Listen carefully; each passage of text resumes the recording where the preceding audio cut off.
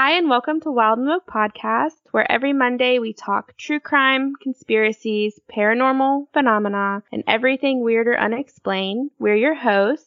I'm Caroline. And I'm Susan. And here we go.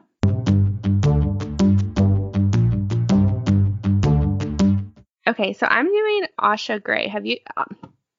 Asha Degree. Have you ever heard of her? I recognize the name, and I thought about going and looking it up, and then I thought, I'm just going to let Caroline tell me about this, because I think I'm going to recognize the details, because I recognize the name. It's definitely been talked about, especially since it happened like 30 years ago. I mean, not 30 years ago. Oh my God. 21 years ago. I just saw Caroline do math, y'all. Like, it was visible. It was visibly happening. I'm like that meme with, what's her name? Oh my God, the girl from American Horror Story, where she's like doing math. Is it Sarah Paulson? Yes, Sarah Paulson. Okay. Where she's doing math. Okay, so Asha Degree, she was a 9-year-old girl. She disappeared on Valentine's Day in the year 2000. It just sounds so weird to say in 2000, doesn't it? Like, it does, but also I just realized that you just did math from 2000 to 2021. You need to shut your mouth. Well, look, it took me until you said 2000 to realize what year it was. It's 2021. Holy shit. Okay, so I wanted to do this case because, one, I'm from North Carolina where this case takes place. I live maybe like an hour from there, and I'm the same age as her. So she disappeared when she was 9 and I was 9 at the same time. Asha walked out of her house in the early morning hours and she was never seen again. 20 years later, or 21 now, the case still remains unsolved, but there are a lot of different theories as to what actually happened. So Asha was born August 5th, 1990. She lived a really sheltered life in Shelby, North Carolina, which is a suburb of Charlotte. Her parents were Harold and Rich said you're never going to be able to pronounce this name. And I'm going to do it. Iquilla. Iquilla. Sure. Iquilla? Yeah, that sounds right. Yeah. So these were her parents, and they were married. No confidence, Rich. Jeez. He was like reading this over my shoulder as I was typing it, and he was like, "Yeah, good luck pronouncing that." You're like, "Thanks, babe. I got this for your support." Okay, so her parents were married 2 years before they had her older brother, O'Brien. He was born in 1989, and then Asha in 1990. Because she was sheltered, she was raised with a really close-knit family and community. They lived just down the road from her aunt and grandma. She spent basically all her time with her family or at church. Because of this religious upbringing, the Degree children were really naive. They were sheltered from the outside world. They didn't have access to a computer in the home, and they also had limited television access. Her mom did an interview in 2013 and said that they kind of chose this life for their kids because she was scared to death that pedophiles would, talk to her daughter over the internet and take her away. Devastating, because I'll talk about it later, but most of the theories are that's exactly what happened. Just not over the internet. Just not over the internet. Yeah, I mean, this case is really, the more you talk about it, I'm kind of remembering it. It's a really good example of the fact that it's like, none of this is brand new and none of it appeared along with the internet. It all existed before, and kids have been victims to this forever. It's not new. And you can't just say, oh, well, we don't have internet, so our kids are safe. But she thought that was going to be the case. So I'm going to go over the timeline a little bit, just so we kind of have a clear idea of actually what happened. So Friday, February 11th, school was closed. It was like a teacher work day, so there was a 3-day weekend. Saturday was February 12th. Asha had a basketball game. They ended up losing that game, and according to her friends and family, she was extremely distraught. But she's a kid, so she bounced back, and she ended up enjoying her weekend. Sunday, February 13th, the whole family attended church, and then they went to Asha's aunt's house for lunch. The Degree family, all 4 of them, went back to their house because the dad, Harold, he had to go to work. He normally works second shift, but on Thursday and Friday, he worked first. The children shared a bedroom. They went to bed at 8 p.m., and they were woken up by a very intense thunderstorm at 9 p.m. Shortly after that, the power went out due to a car accident in the area. There's a lot going on in this neighborhood. Yeah, I know. It's like a lot of really like random events happening all at once. Well, this is just kind of like the timeline of events they were a part of. Oh, yeah, no, it's just kind of like there was, they got woken up by a thunderstorm and then the power went out, you would think, because of the thunderstorm, but no, something completely different. Completely. I mean, the thunderstorm probably had something to do with the car accident if we're getting into the specifics. But True. So Harold got home from work around 12:30 a.m. He checked on the kids who, according to him, were sleeping in their room. At 2:30 a.m., Harold decided to go to bed, and on his way, he checked once again to make sure they were in bed, which they were, both of them. O'Brien says he woke up sometime between his father coming in and 4 a.m. To Asha's bed squeaking. He assumed she was just like moving around or getting back into bed after using the bathroom. At 5:45 a.m., Asha's mother went in to wake her up. It's really strange because she started their bath at 5:45 a.m., but she didn't go to wake them up until 6:30 a.m., which I think is kind of odd. And they say bath, and I wonder if that was just skewed and they meant like she started the shower. Maybe she was waiting for the water to warm up. But that's a 45-minute time window. Well, and it also just might be a matter of her trying to recall a timeline, and like you wouldn't necessarily know exactly what time you did things. Oh yeah. So it might just be like her trying to think back, like was it before 6 a.m. or after 6 a.m.? That's what I was thinking, because a lot of people on this Reddit thread that I'm going to talk about, because this guy did an amazing write-up on this case, they were like, well, her timeline changes and it's fishy. And I'm like, honestly, if something happened to me today, I would not be able to recall the past 2 days. Right. That's kind of every time people start really, really scrutinizing timelines, I'm like, okay, but yeah, like you're asking people to remember something that happened before the thing that would make it memorable.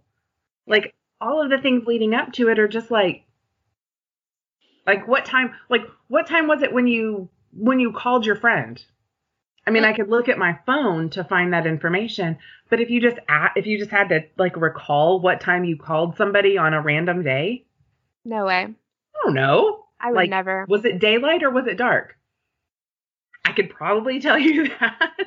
That's about as close as I could probably get. So I think that she was just flustered and trying to come up with rough times, and she probably so anyway, people question that, but I think it was just her struggling a little bit.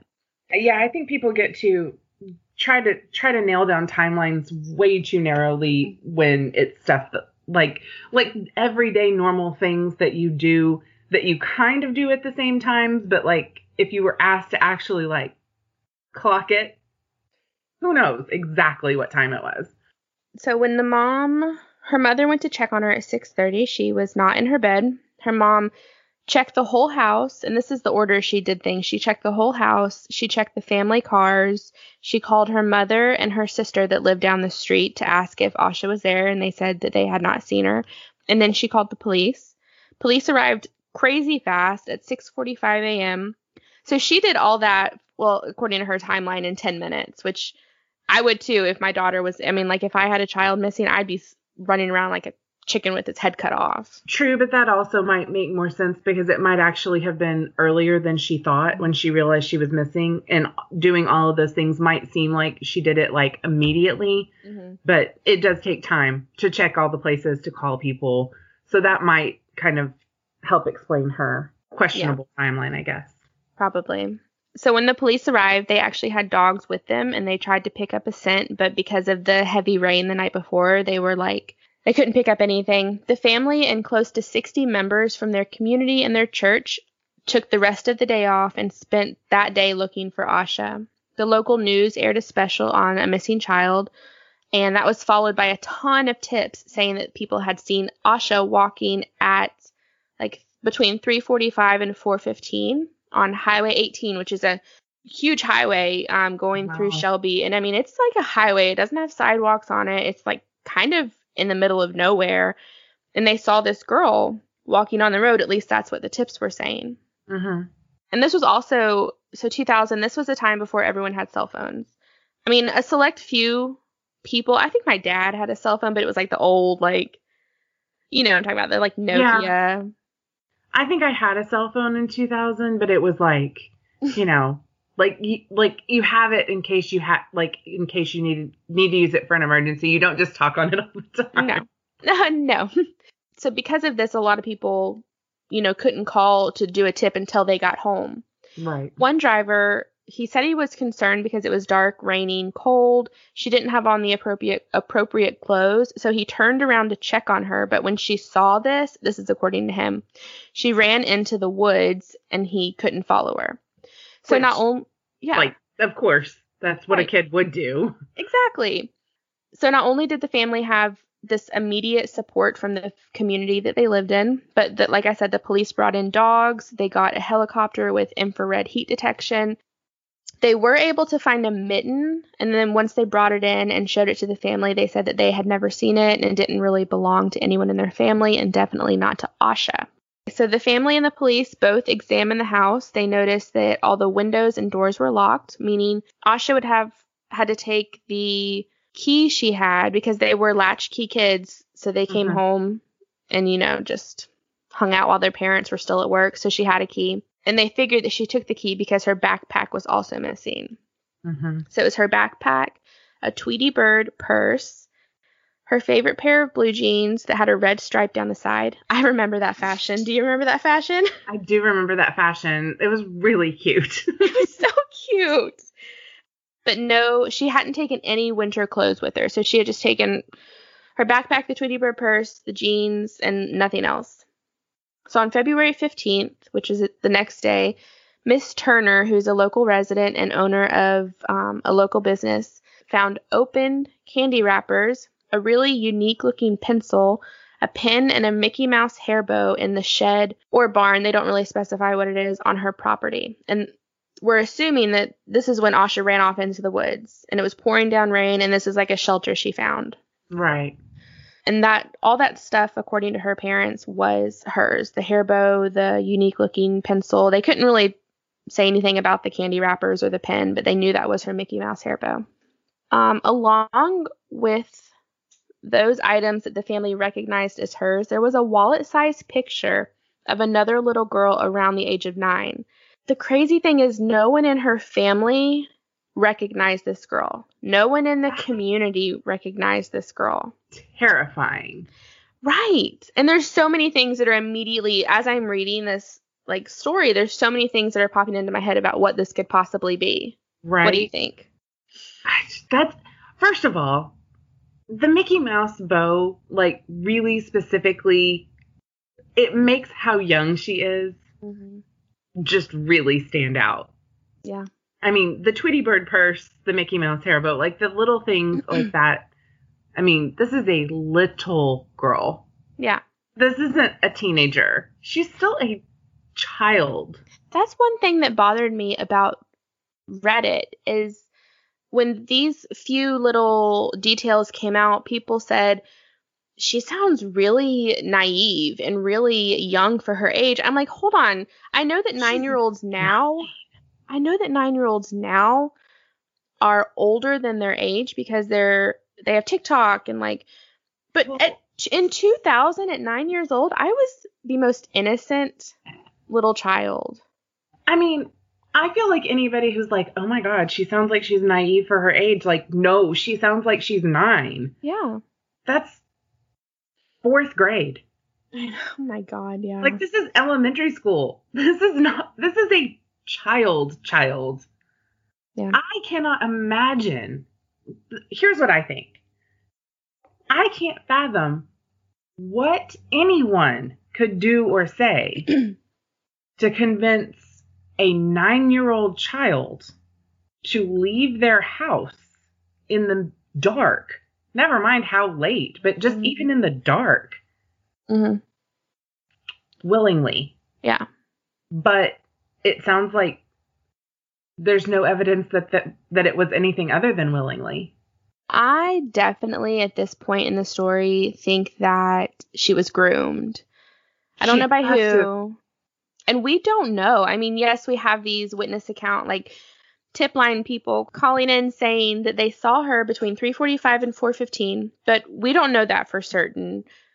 No, but I think if there's more than one person who reported seeing her in close to the same place, that to me really makes those accounts more believable, because you don't have one person who might have some reason to lie about it or just be the kind of person that wants to be involved and make up seeing somebody. But if it's more than one person saying that they saw, I mean, again, this is a child. Like, it would stand out if you saw a 9-year-old walking down the highway by themselves. Yeah. Oh, especially at that time and that, not prepared for the weather. Right. What do you think about the theory that whoever was grooming her, picked her up at her house? And then, I don't know, now that I'm thinking about that theory, I don't really think so, because why would they let her out of the car if they picked her up? Anyway, let me finish. It's so hard to know. I mean, there's so many things that could have happened, but you're absolutely right. It definitely sounds like she was groomed. And that means that it's somebody that knew her. Oh, yeah. And I think only somebody that you would truly trust would be somebody that you would just leave your house for. Like, you would have to, at that age, like, rebellion hasn't really kicked in much at 9. Oh, no way. Like, that's not really, like, it's not like it's I'm going to be cool and go do this cool thing. Like, if she was 13, Have you seen the movie 13? I don't think I have seen the movie 13. I've seen a movie I haven't seen.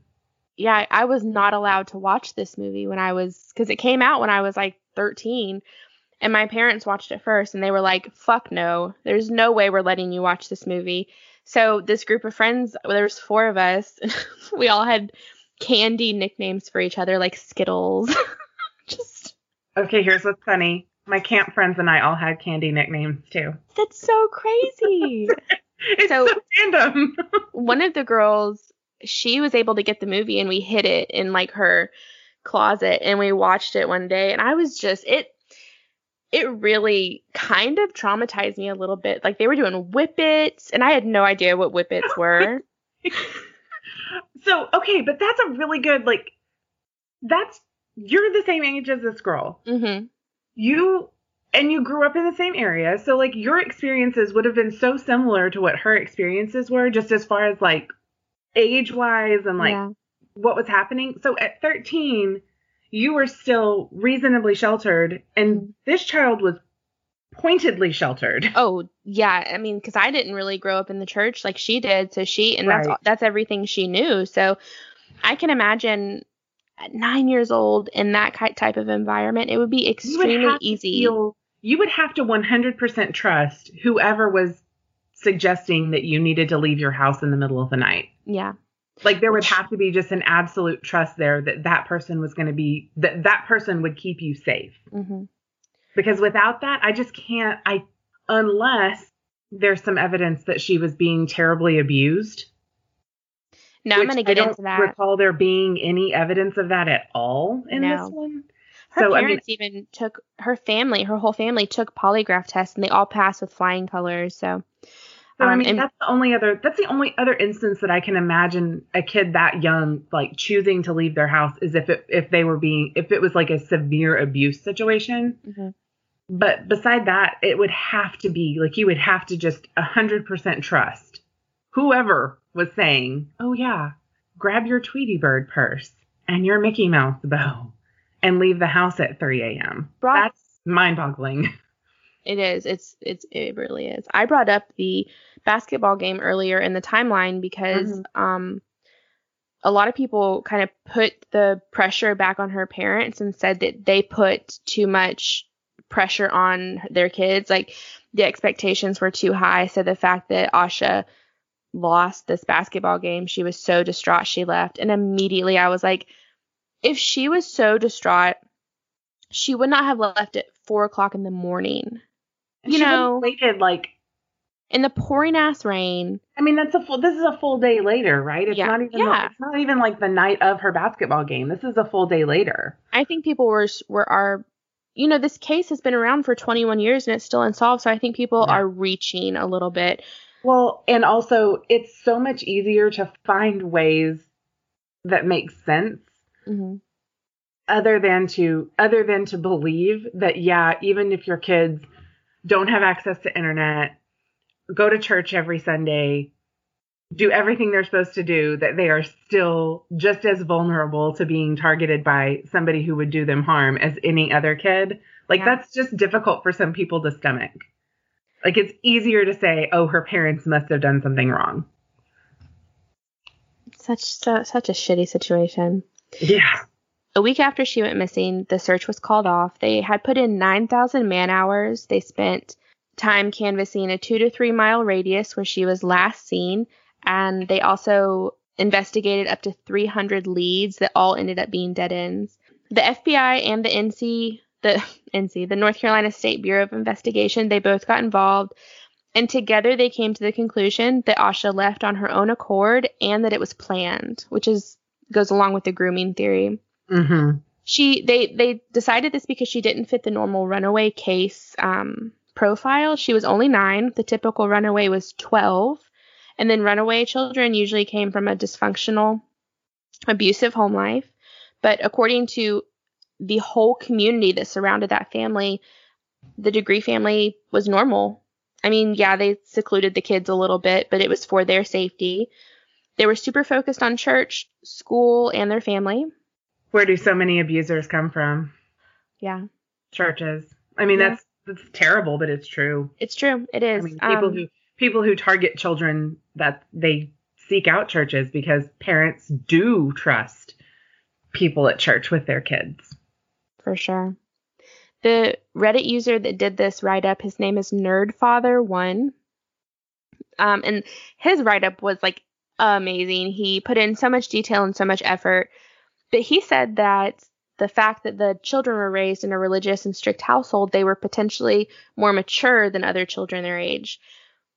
I personally do not agree with that, and a ton of people on this thread completely disagreed too. It's exactly the opposite. Oh yeah. I'm sorry. Yeah. I mean, like, that's just exactly the opposite. Yeah.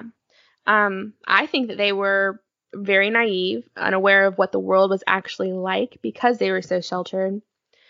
And then this is where it comes in that Asha was potentially groomed. That's the theory that holds the most weight. Is that what I'm trying to say? But most likely. Yeah.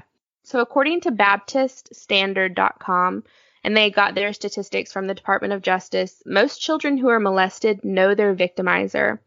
Only 10% of children are abused by a stranger. The other 90% personally know their abuser. And then the younger the victim is, the more likely the perpetrator is either an older child or a teenager. And this comes back to the fact that they were latchkey kids. They lived in a neighborhood where there was a strong sense of community. I'm sure all those kids played together. I mean, how do we not know it was a teenager? You don't, however, her brother, because they were so close in age, if there was a kid that was around, I mean, for one thing, that would mean singling her out. And I would think, I mean, they share a room. It would be difficult for me to believe that her brother wouldn't at least have an idea of who, like, you know, somebody that was maybe like they, you know, let them come to the house when they weren't supposed to let somebody come over, or if she was going to see somebody else when she was supposed to be at home. I feel like the brother would know. And I mean, maybe right at first, he might not tell out of, you know, being afraid to get in trouble. Yeah. But at this point, like, that's the kind of stuff that comes out later sometime. But I would think that by now that would have come out. Yeah, I agree with you. I wanted to put that in there, but I don't. I still think it's somebody from her church. For sure. It's definitely that to me seems the most likely. I mean, just statistically. Yeah. Okay, so on August 3rd, 2001, which is a full year and a half. Yeah, a year and a half later. Give or take. Her backpack was found. It was found by a construction worker on a new construction site off of the highway she went missing on, but it was 26 miles away from her home, which when you're driving is really not that far. When you're walking, it's hella fucking far. So when you're 9, it might as well be like a whole nother world. And it was buried. Okay, Asha's not going to bury her own backpack. No. So in the backpack, they knew it was hers because it had her name on it and it had her phone number. We don't know at this point a lot about the backpack because it was immediately taken to FBI headquarters. Right. But this year on 2020, we're recording this on New Year's Day and it's really fucking me up. Look, let's just be real. It's going to be like March before I'm prepared to say 2021. I'm not there. No, I'm not either. So I'm just going to say this year.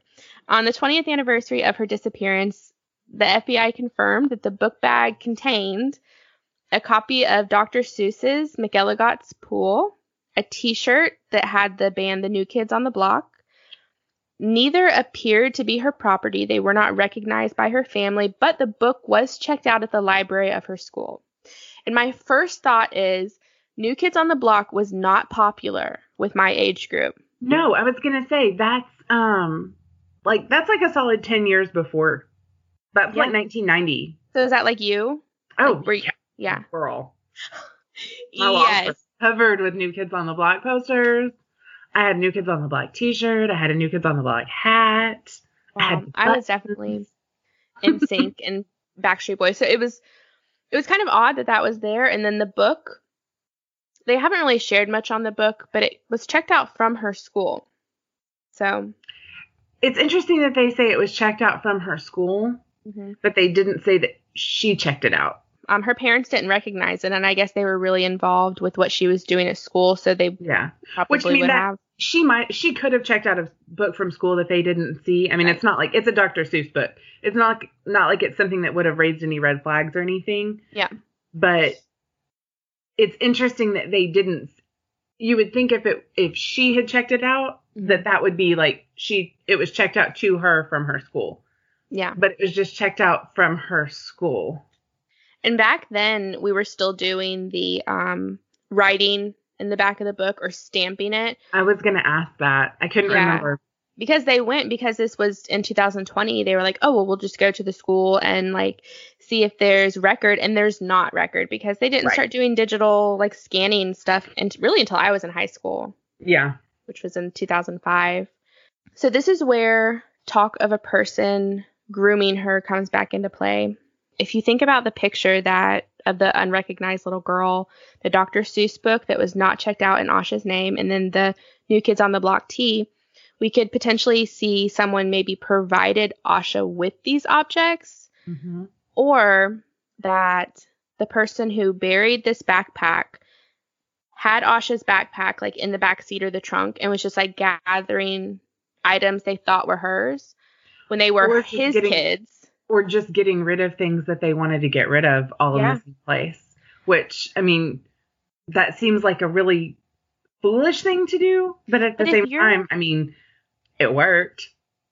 Yeah. If this is like the first crime you've committed, like if it was a crime of opportunity, it was someone from her church and they had been grooming her and it was like their first time ever doing it, I could see them making this mistake. But yeah, that's kind of what that theory is and where those items came from. I think it's still strange that no one can recognize this girl in this picture. I was just about to say, the picture of the girl that nobody knows throws me off. One user, and it was really the only person that had this theory, but I kind of was like, oh, that's an interesting theory. They said that the person grooming her might have just found this picture and said, told Asha that this little girl like needed her help. And she's 9, so she's like, oh my God, what can I do to help? Okay, so the other theory might be that the picture is something she had that was given to her. Like, that's who she thought she was going to meet. Yeah. Oh, yeah. Yeah. I mean, it could have been a picture from anywhere. And they could have told her, this is you're going to, it's going to be late. It's going to be dark, but don't worry. This is another little girl, just your age, and you're going to meet her. And then the two of you will be together. It'll be okay. Yeah. This case is just such a mind fuck. Totally. I can't get past the idea of a 9-year-old leaving their house in the dark, in the rain. I mean, in the dark. Never mind anything else. Like, forget everything else in the dark. I kind of think back to, she left the house. It was Monday morning because it was like 3 or 4 a.m. But right. They had just gone to church. They had spent this day with people in their community. And it kind of makes me wonder if like the person that was grooming her kind of came to her and said like, because kids don't remember anything. Kids have shit memory.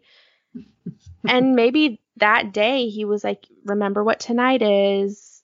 Like, I'll meet you, blah, blah, blah. And so that's why she did it on Sunday night. That's just such a far-fetched theory. But, I mean. No, it's really not. I mean, that makes perfect sense.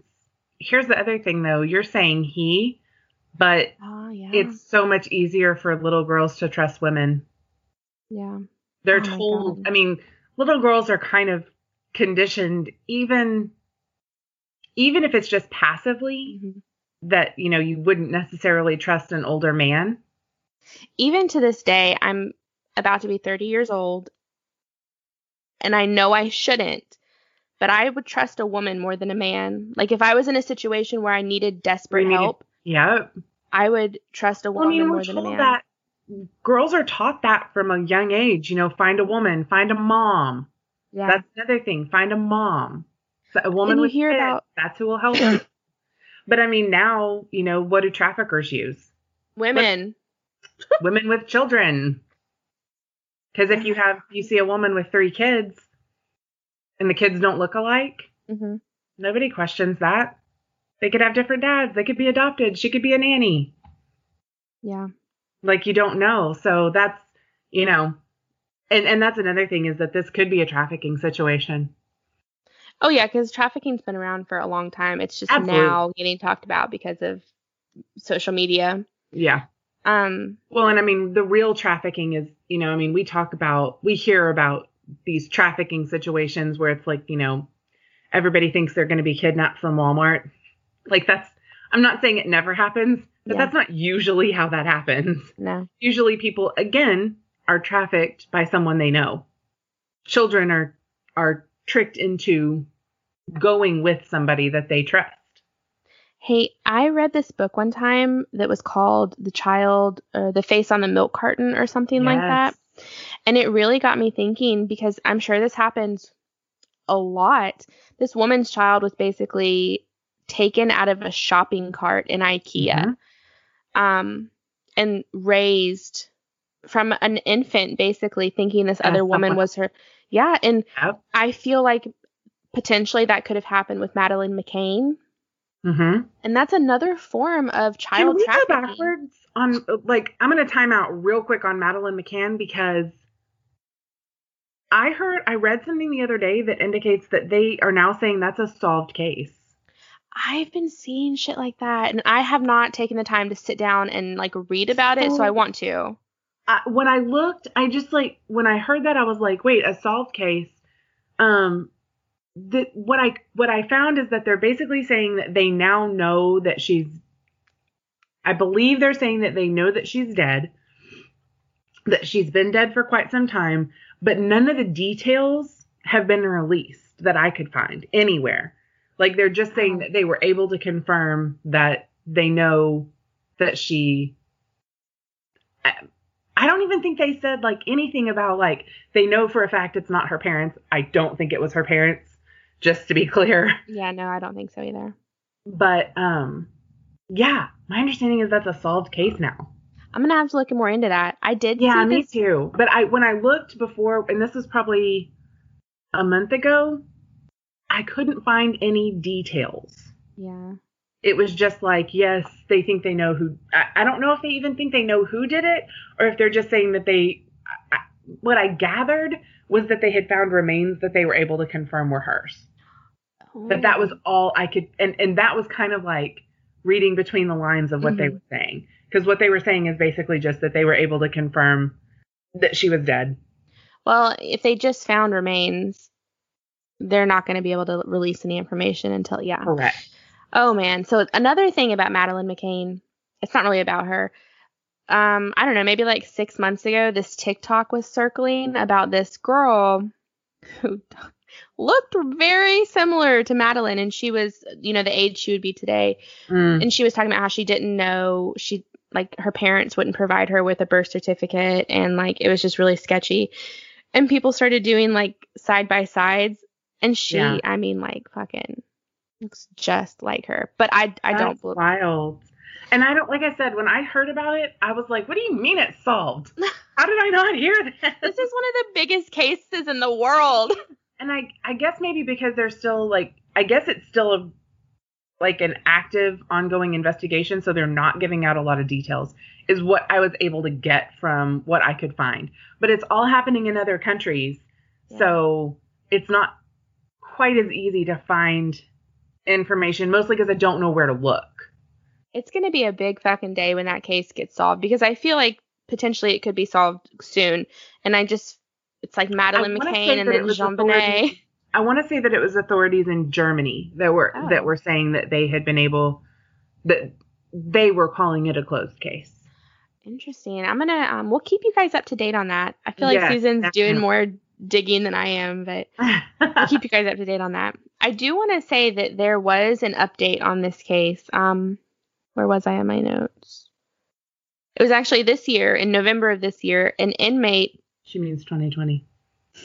2020. Get off my dick, Susan. An inmate at the end of 2020 wrote a letter to a local North Carolina newspaper, and this is what he said.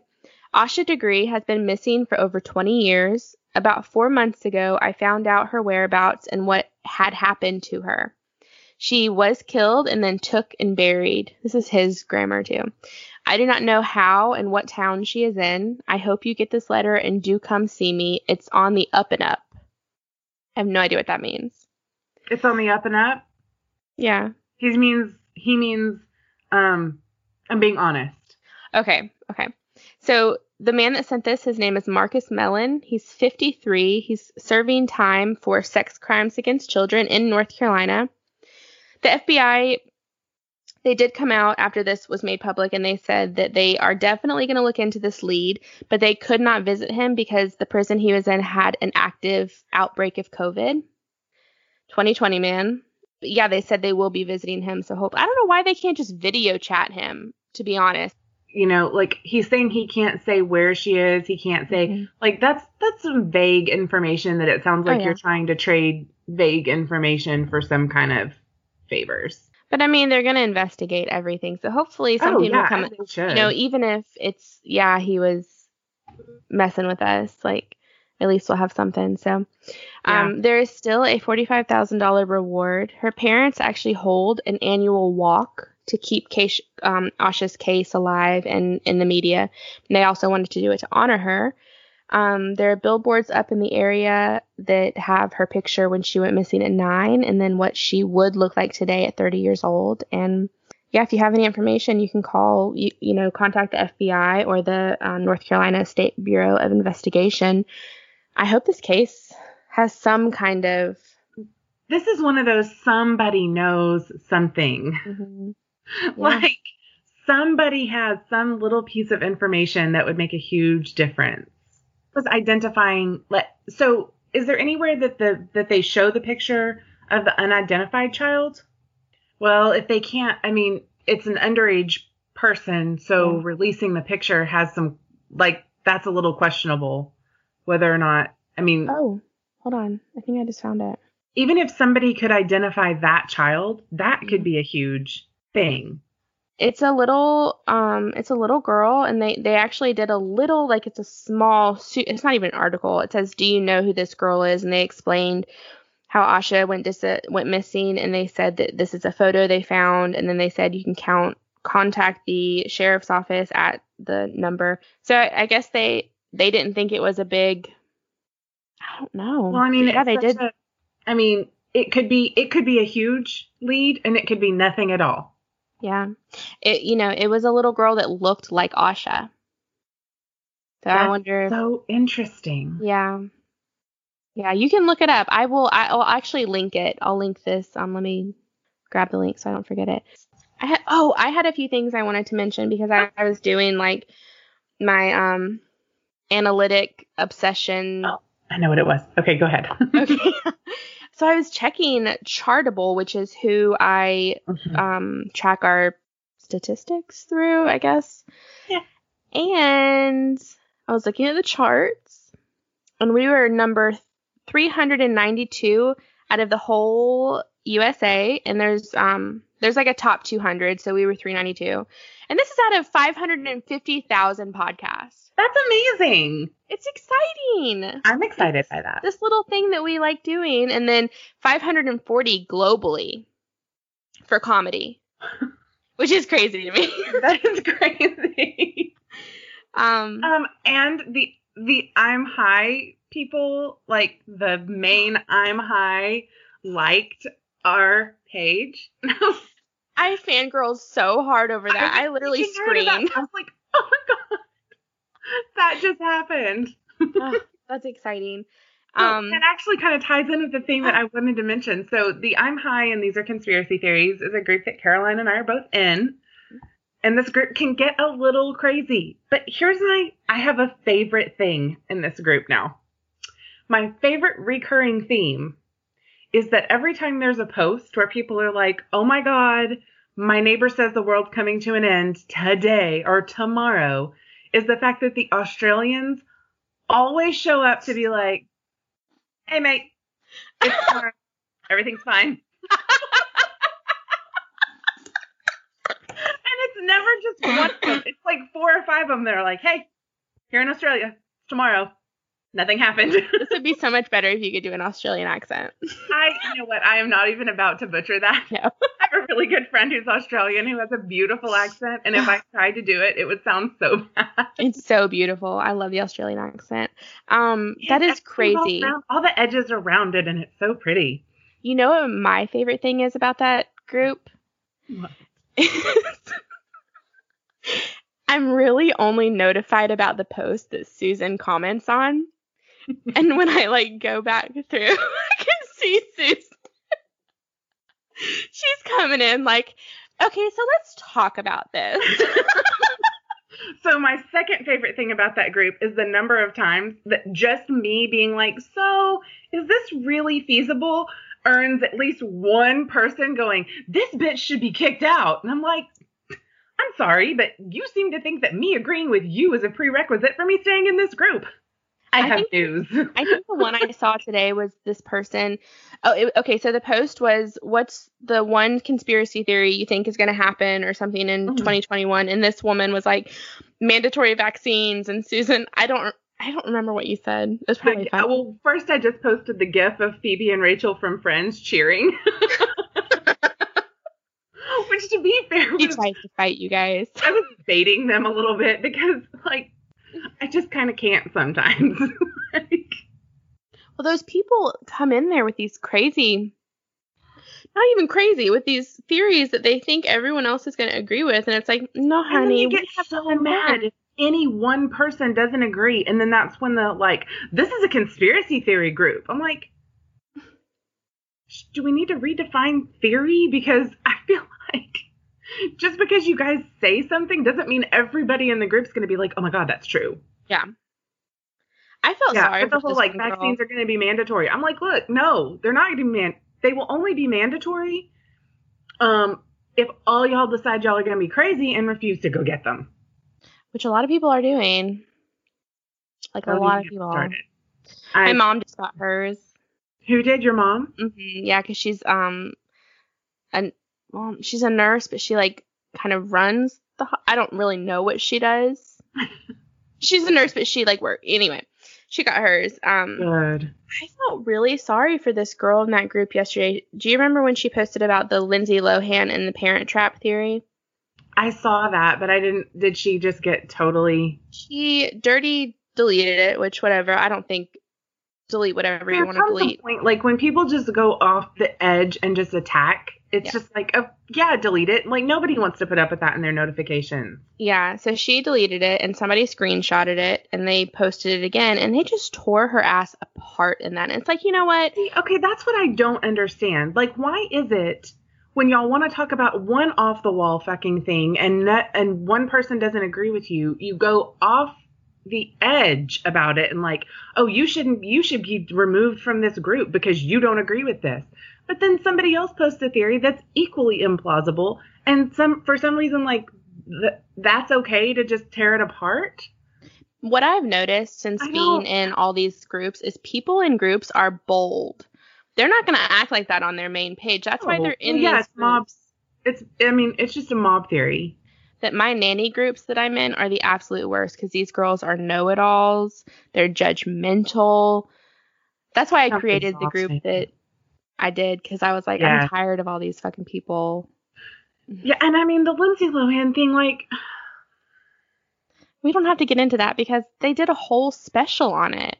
Oh, did they really? I didn't even know that. Yeah, back when Disney did behind-the-scenes stuff, they showed how it was done. Oh, like... No, the whole thing about, like, well, we didn't have the technology, I'm like... It was 1998. We had technology. I'm like, first of all, children, have you not seen the original Parent Trap? Mm-hmm. Because I have news. That was in, like, 1960-something. And Haley Mills was also one person who played those same two parts. I've actually seen that, too. I love... So I haven't actually seen the Lindsay Lohan one because I love the Haley Mills one. Well, I mean, the Lindsay Lohan one was like, she's basically my age, I think. So, I mean, I really wanted to watch it, but. Yeah. And I mean, it's a toy. I was just like, not only did they do it in 1998, but they did it like 30 years before with a different actress. Did you ever see the movie? They also didn't have a mysterious twin. Like. Did you ever see the movie Pollyanna?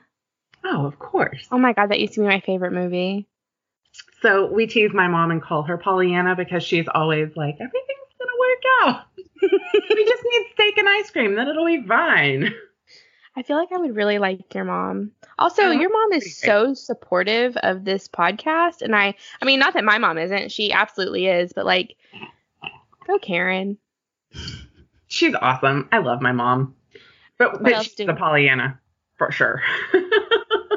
I don't really have anything else that I wanted to talk about during the mid-show break. Just the exciting. Mine was mostly the Aussies just like swooping in to be like, hey, it's tomorrow. We're not dead.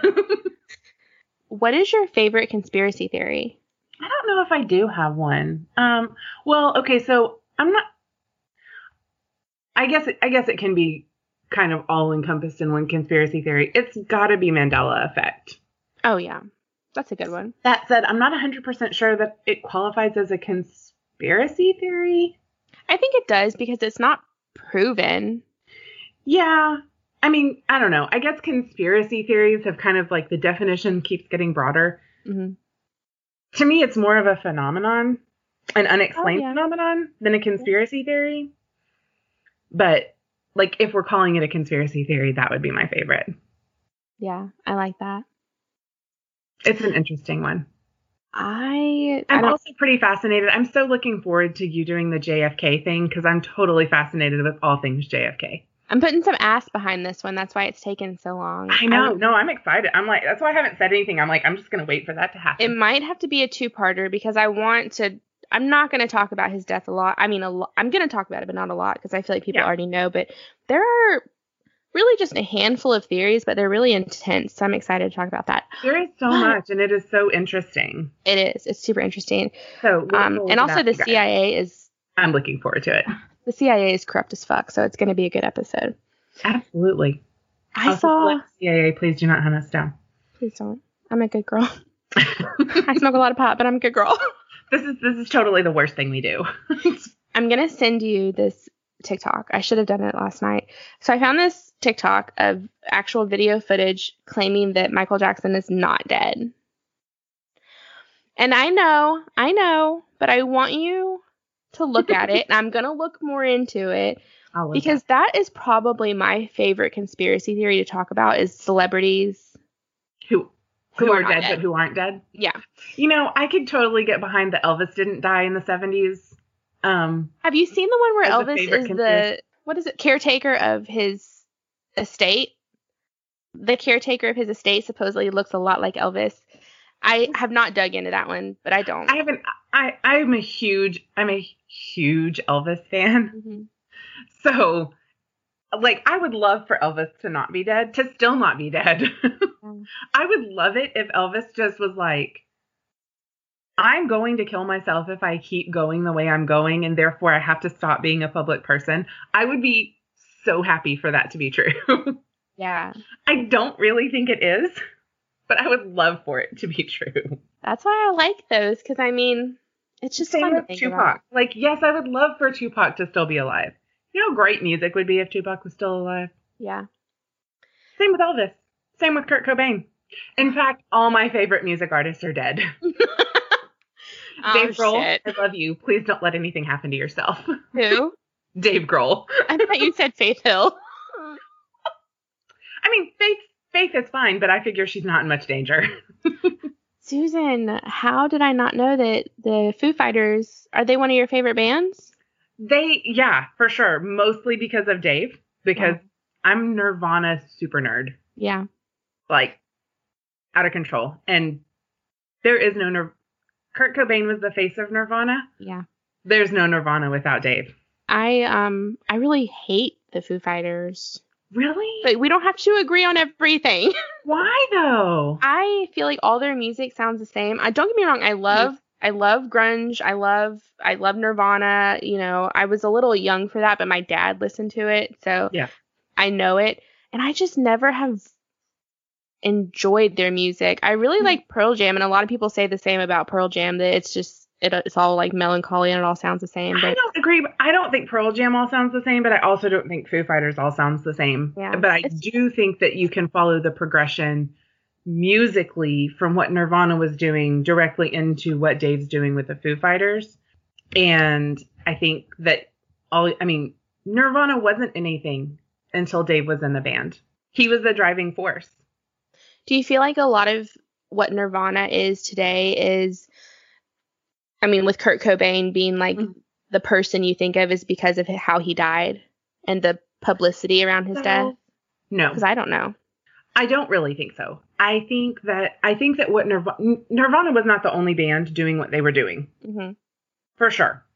But something about what they were doing resonated with so many people at the time. I mean, Kurt Cobain dying was a huge, like, I can remember that day.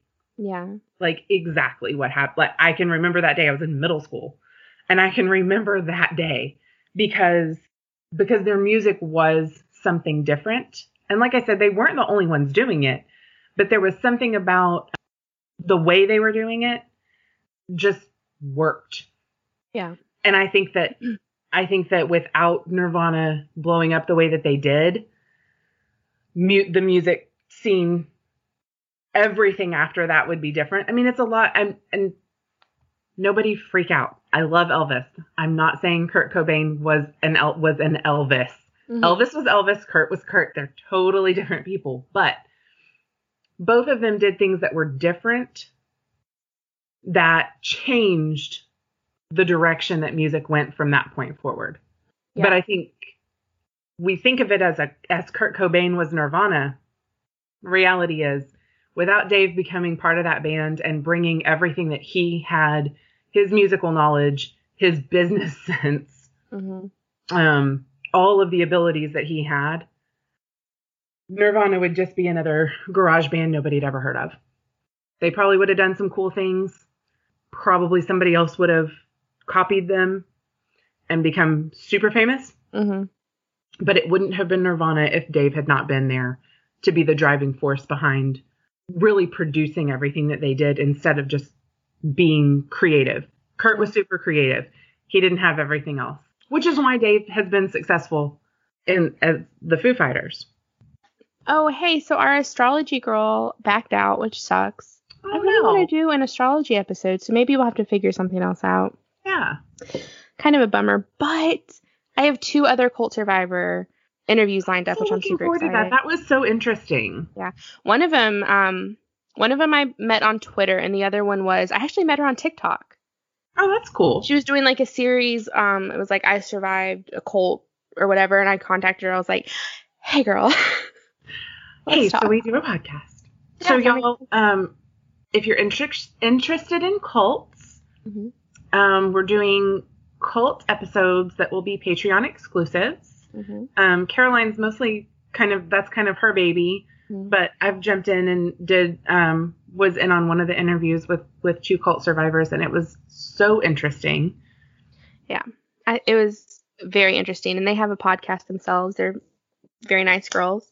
And so fascinating that we had that one case in common that she's like, oh my God, I want to do that case. Yeah, that was really awesome. I loved talking to them. I hope that doing these cult survivor stories brings a lot of awareness to the fact that cults are not just white robes and drinking Kool-Aid and absolutely not. Oh, okay. So I didn't say it during that whole episode because I didn't want to just completely throw everything off. But just to be fair, Jim Jones served Flavor Aid, not Kool-Aid. Oh my God. Sorry. What the fuck is Flavor Aid? It's a powdered drink thing. So it's off-brand Kool-Aid? Yeah, it's off-brand because Jim Jones couldn't even serve his people real Kool-Aid. It had to be Flavor Aid. Sorry, Flavor Aid. I'm sure your drinks are just as good as Kool-Aid. I don't know. So listen, I listened to this podcast, and they have a similar setup to what we do. We just talk about a little bit of everything. It's called Drinking the Kool-Aid, and I feel like I'm going to have to message them and be like, listen, guys. I've seen that. Every time I hear somebody say something about drinking the Kool-Aid, I'm like, it was Flavor Aid. Drinking the Flavor Aid. I kind of like that better. I'm going to do too. I'm going to message him and be like, I love this for you. Okay, we are at an hour and a half. We need to get back on track. Sorry. This is what happens when we don't talk to each other for a while. Yeah, we did not talk at all last week because of Christmas. And everything's been busy and holiday-y. All right, so what are you doing? I'm doing, it's an old case, and we're going back to Germany, mostly because it kind of freaked you out, and that was fun. Germany really creeps me out. I just love that. So it's a case from the 1920s. It's referred to as the Hinterkaifeck murders. Ooh. It is a still unsolved murder case. It is Kaifeck was the town or maybe village at the time. It's in a Bavarian region of Germany that is just less than 300 miles south of Berlin. And then I also saw somewhere that someone mentioned that it was an hour's drive from Munich. So just kind of putting that in perspective to places we might recognize in Germany. Okay. So it is now, I guess the same area is now a municipality called Weidhofen. And as of 2008, which I realize is not exactly like yesterday, but that was the populate. That's where I was curious, if it's how remote is it, I guess. Yeah. As of 2008, their population was still under 2,200. So It is still a pretty remote area. It's a very definitely. Town. There's a lot. I looked up the map because I wanted to see what the satellite image looked like. And there's definitely a little town, but there's a ton of farmland. So it is still, I guess, probably similar to what it would have been like in the 20s. Pretty remote. And I was also very curious if the town is Kaifeck, why they call it the Hinterkaifeck murders. So Hinter actually means behind. So it's behind the town of Kaifeck, which is just a description of where this farmstead was located. Okay. It's 1922. On April 4th, neighbors of Andreas Gruber and his family, which consisted of his wife, a widowed daughter, and her 2 young children, became concerned enough about the family's absence from usual activities that they decided someone should head out to the farm to check on them. I know this case. It's such a good case. Yeah, go ahead. Okay, it just hit me. The family was known to keep to themselves. And again, we're talking farmland. People, most of the time they spent working on their farms. Especially in the 20s. However, by April 4th, the 7-year-old daughter had missed school twice. The family had not been in town to go to church, which was very unusual. And they had not been in town to pick up mail, which was starting to pile up at the post office. Their neighbors so neighbors were far away, but close enough that they could see smoke coming from the chimney. And their neighbors had seen smoke coming from their chimney as usual in the days that they had been missed in town. So at the time, I think concerns probably tended more towards some kind of illness or maybe an injury that was preventing them from coming into town. So they could not possibly have been prepared for the gruesome scene that they were going to discover when they got there. But before we get to that, we're going to back up just a little bit. A few weeks prior to this, the Gruber's maid had quit. She had become concerned that not concerned, well, probably, but also convinced that the farmhouse and maybe even the farm itself were haunted. She claimed that she had heard sounds coming constantly from the attic and experienced a recurring eerie feeling of being watched everywhere she was. Andreas Gruber had refused to take her fears seriously about a haunting, but he had also experienced some unusual things. He had discussed with friends and neighbors that he had discovered a newspaper inside his home that he knew he had not bought. One of the family's 2 keys had disappeared, and Andreas had also discovered evidence that a lock on the barn had been tampered with, as though someone was trying to pick it. But the most unsettling thing were the footprints in the snow. The footprints came from a heavily wooded area behind the farmhouse up to the farmhouse. They were found in otherwise fresh and unmarked snow, leading only in one direction, towards the farmhouse, giving the impression that someone had come to the house but had not left. No one in the family knew who these belonged to. Let's real quick just talk about who the family is. I am probably going to butcher at least 2 of these names. Do it. Sorry. If you speak German and I'm way off, please tell me how to say it. I'm going to do my best. Andreas Gruber was 63. He's the patriarch of the family. His wife, whose name I'm really not sure of, is Kazilla. I have no idea if I'm saying that right. Kazilla. It's spelled Cazilla. If anyone would be able to do that, it would be you. I tried to look up how it was pronounced, and it's actually spelled a couple of different ways in different things I've seen. So I'm not sure if it's one of those things like where adding an I somewhere is almost like a nickname, or if one of them is just a misspelling. Anyway, she's 72. They have a 35-year-old daughter who was widowed and was living with them, whose name is Victoria. And her 2 children, one of them named after her mother, also Kazilla, who was 7, and her son Joseph, who was 2. And then the new family maid, who had arrived at the farm likely just hours before she was murdered, is named Maria Baumgartner, and she was 44. Victoria was widowed when her husband died in World War I. However, it's 1922 now, and she has a 2-year-old. The paternity of Joseph has never been positively confirmed. I mean, obviously he was not her husband's child. And so on April 4th, the search party, for lack of a better term, well-checked party, I'm not sure. I don't know exactly what they thought they were looking for. Like I said, I think because there was still smoke coming from the chimney, they were mostly probably concerned that someone was sick. But they were concerned enough to go out to look. So this group was led by the Gruber's closest neighbor, who was the one who had been able to see smoke coming from the farmhouse, who was named Lorenz Schlittenbauer. He was ultimately considered a suspect by police because he had had a previous relationship with Victoria. At some point, he and Victoria had both publicly referred to Joseph as their son together, But like I said, it's never been it's never been positively confirmed that that's the case.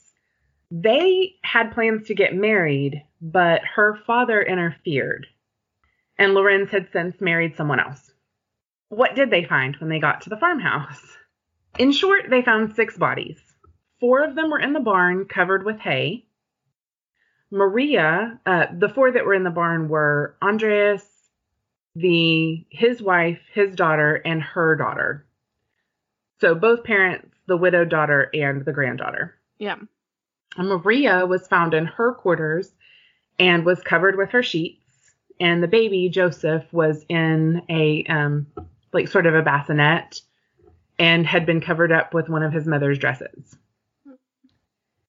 The brutality of these murders cannot be overstated. So I'm not going to read the descriptions of them because it's just really not that important to this. Do it. No, don't do it. It's really, really bad.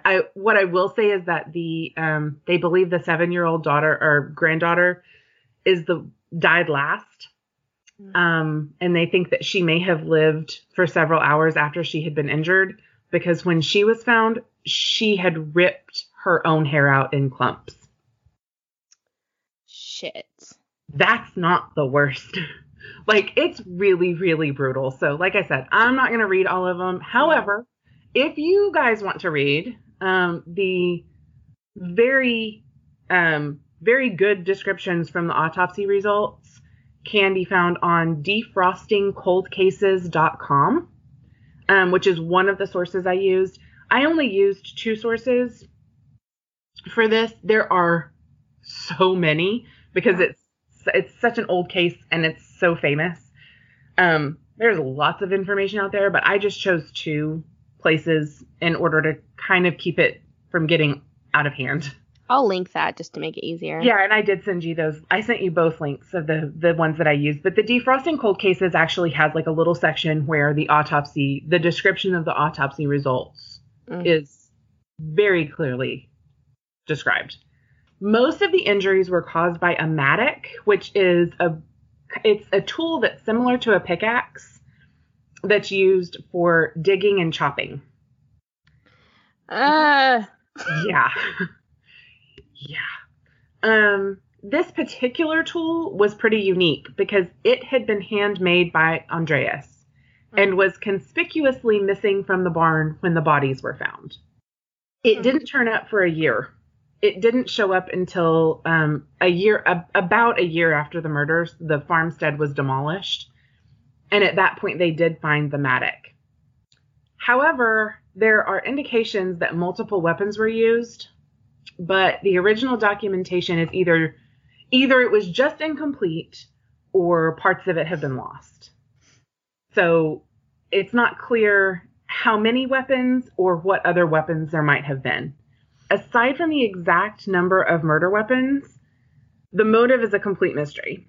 There's so much speculation, but the thing that sticks through all of the different speculations is that the crime had to be committed by someone who was familiar with the farm, knew how to run a farm, was familiar with livestock, and was comfortable enough to stay at the farm after the murders were committed in the company of the family dog, because they believe that these murders were actually committed on March 31st. Interesting. So someone committed these murders and then stayed there with the bodies and cared for the livestock. The livestock had been fed. Did they have farm hands? No. No one else had been at the farm. So whoever murdered the entire family brutally then stayed there for at least 3 or 4 days, taking care of the animals. None of the animals were harmed. The family's dog was not harmed. All the animals had been fed.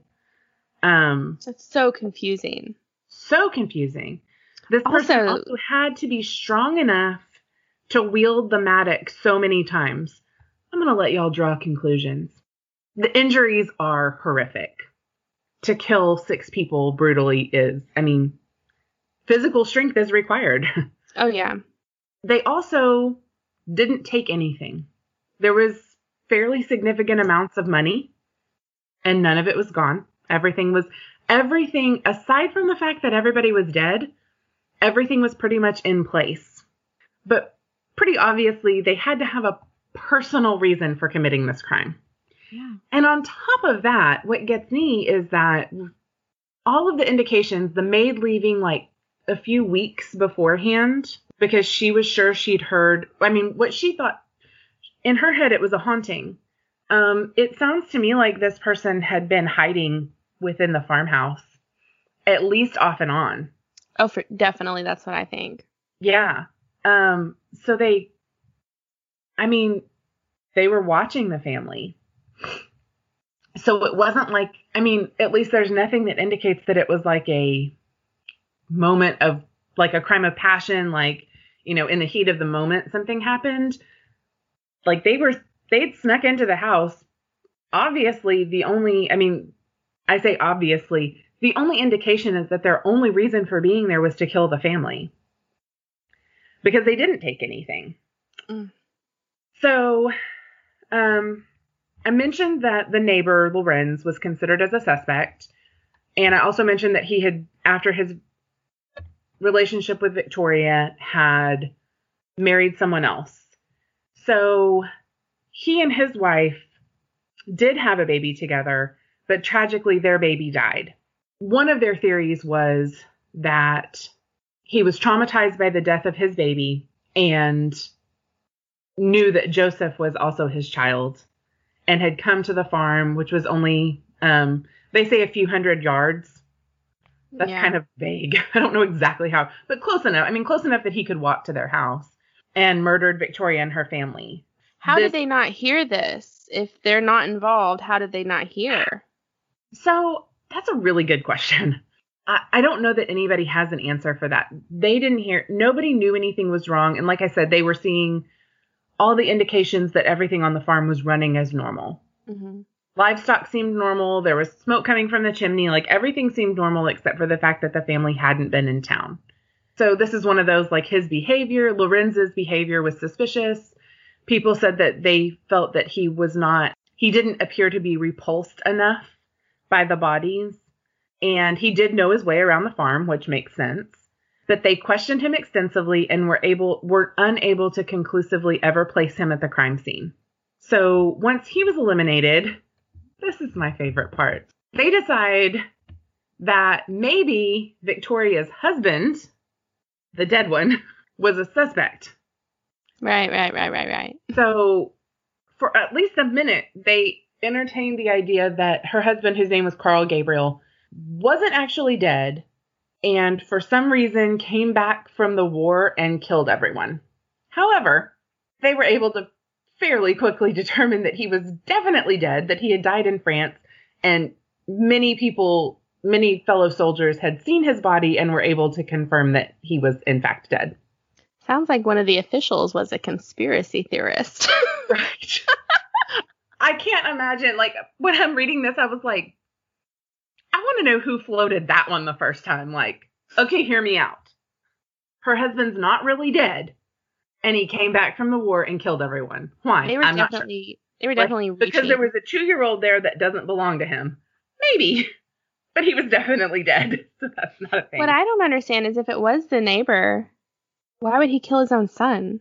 See, and that's the other thing. When they talked to, like, I was expecting that theory to have come up because they, like basically kind of, like, traumatized in a complete in a state of complete trauma, going, like, maybe he was just going to take the other baby, mm-hmm. and then ended up, like, killing everybody in the process. But then why would he kill his own baby if that was the whole reason he went there? That just doesn't. Why would he be kind of the person leading the, like, hey, something might be wrong, we should probably go out there and check? It just doesn't. That one doesn't add up for me. But none of it adds up. No, literally none of it. Unless he was going out there to kill his son because he didn't want, I don't know, because he didn't, like, have a relationship with him. No, I mean, it seems like when their relationship ended, and that's the other, okay, so here's another theory. which is disturbing. There is a theory that Joseph was actually a child of incest, and that Joseph was actually the child of Victoria and Andreas. They considered the possibility that either Victoria or Andreas had killed the entire family before committing suicide. Apparently, there's some indication that Andreas was less than a good guy and had potentially abused other children of his. I guess he may have had other children, but she was the only surviving child. I don't know more about that because he was never obviously convicted of anything. Yeah, so it's all just speculation.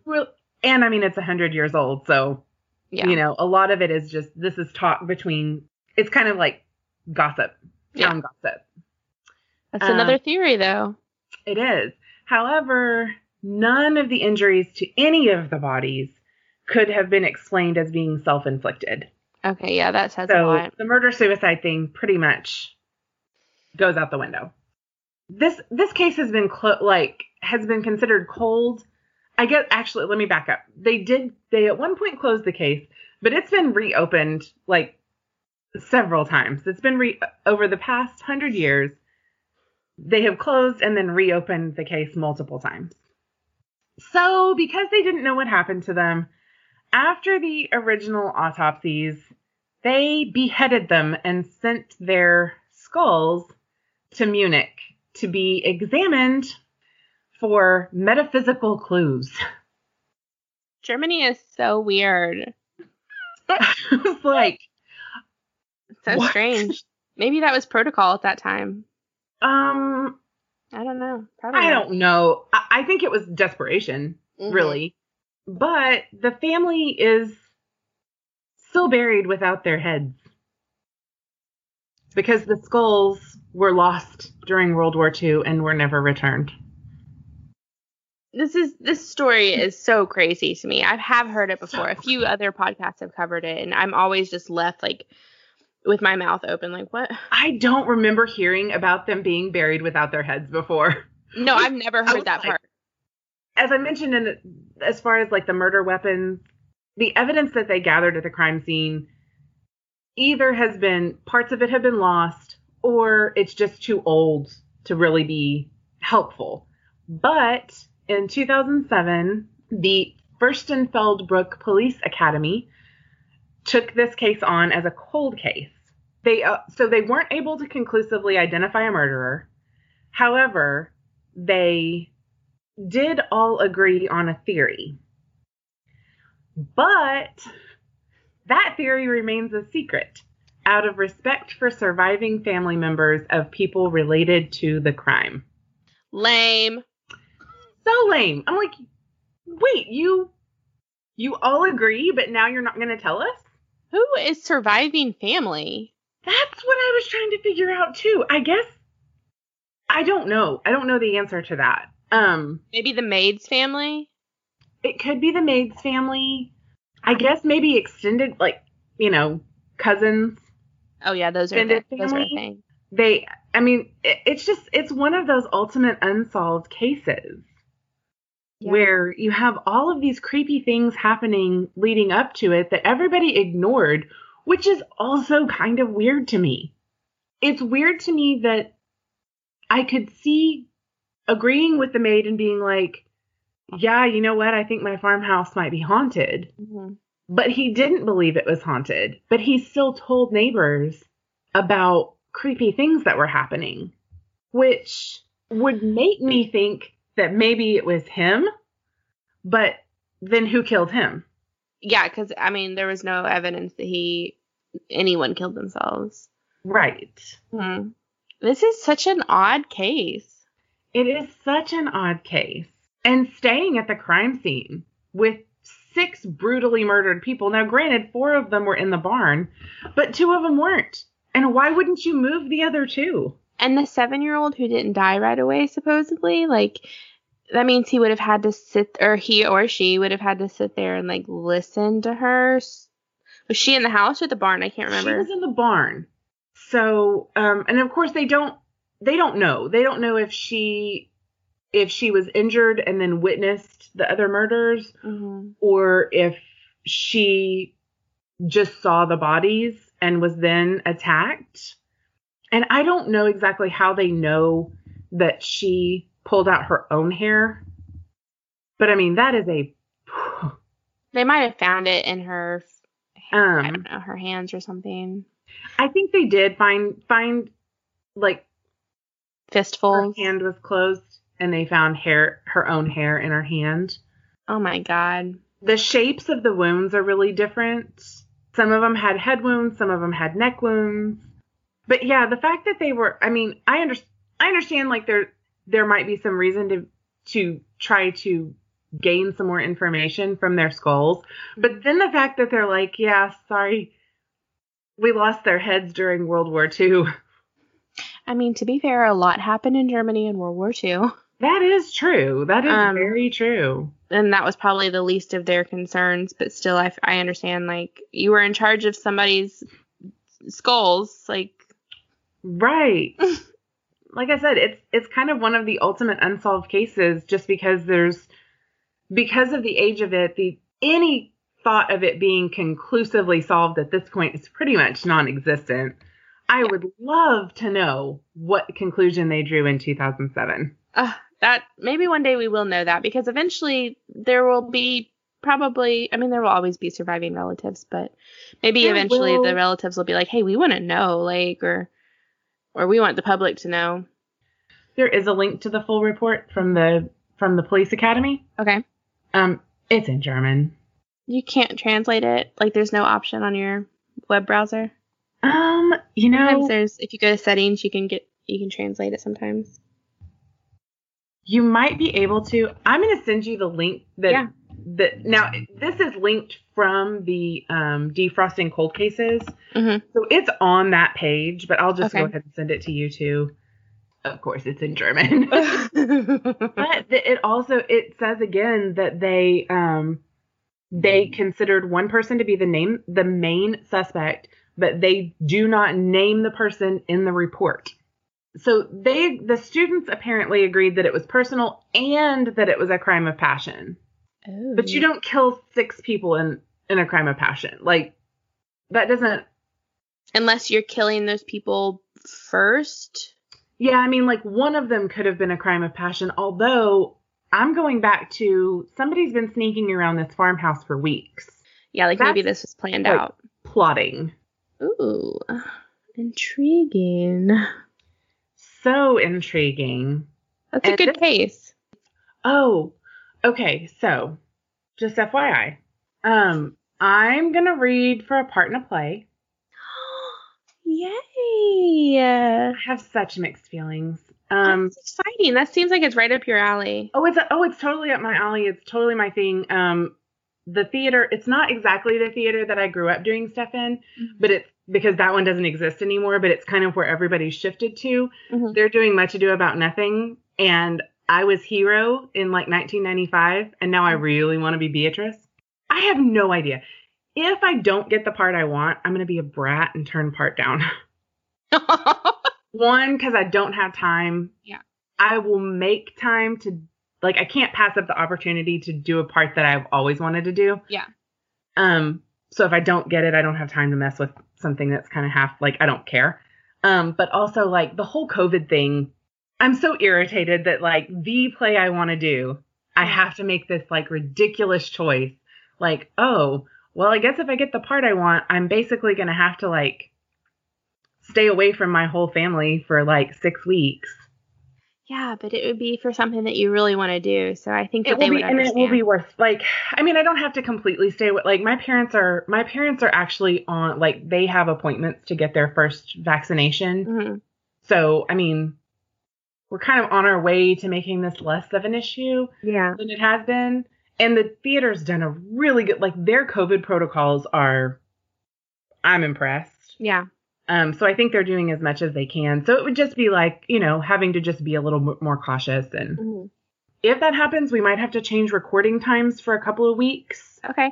Also, keep in mind, I don't know what the schedule is. I might have to change recording dates a couple of times, or, you know, have a week or two that maybe you get somebody to be a guest or something. Well, that's what I was going to say. You know, the other 5 girls that I interviewed, I Yeah. talked to each one of them about potentially like to give you like a vacation or something like, so that could be a good time for them to step in. So it's not a big deal. For sure. So, Yeah. but I mean, it's way up in the air. I have no idea. I mean, I kept I was like, I'm not going to do it. I'm not going to I'm not going to do it. I'm just thinking about it. And then I was like, I did it. I have my monologue memorized. I guess I'm going to do it. I think you should. I think that's awesome and good luck. Thank you. I'm excited. I'm also, like I said, it so sucks that it's like, why can't things ever fall into place? Like, why does it have to be like, yeah, it's perfect. It's winter, so that means work is like way slower. So it's not going to be near as stressful time-wise. That'll be good. Oh, but there's a fucking plague.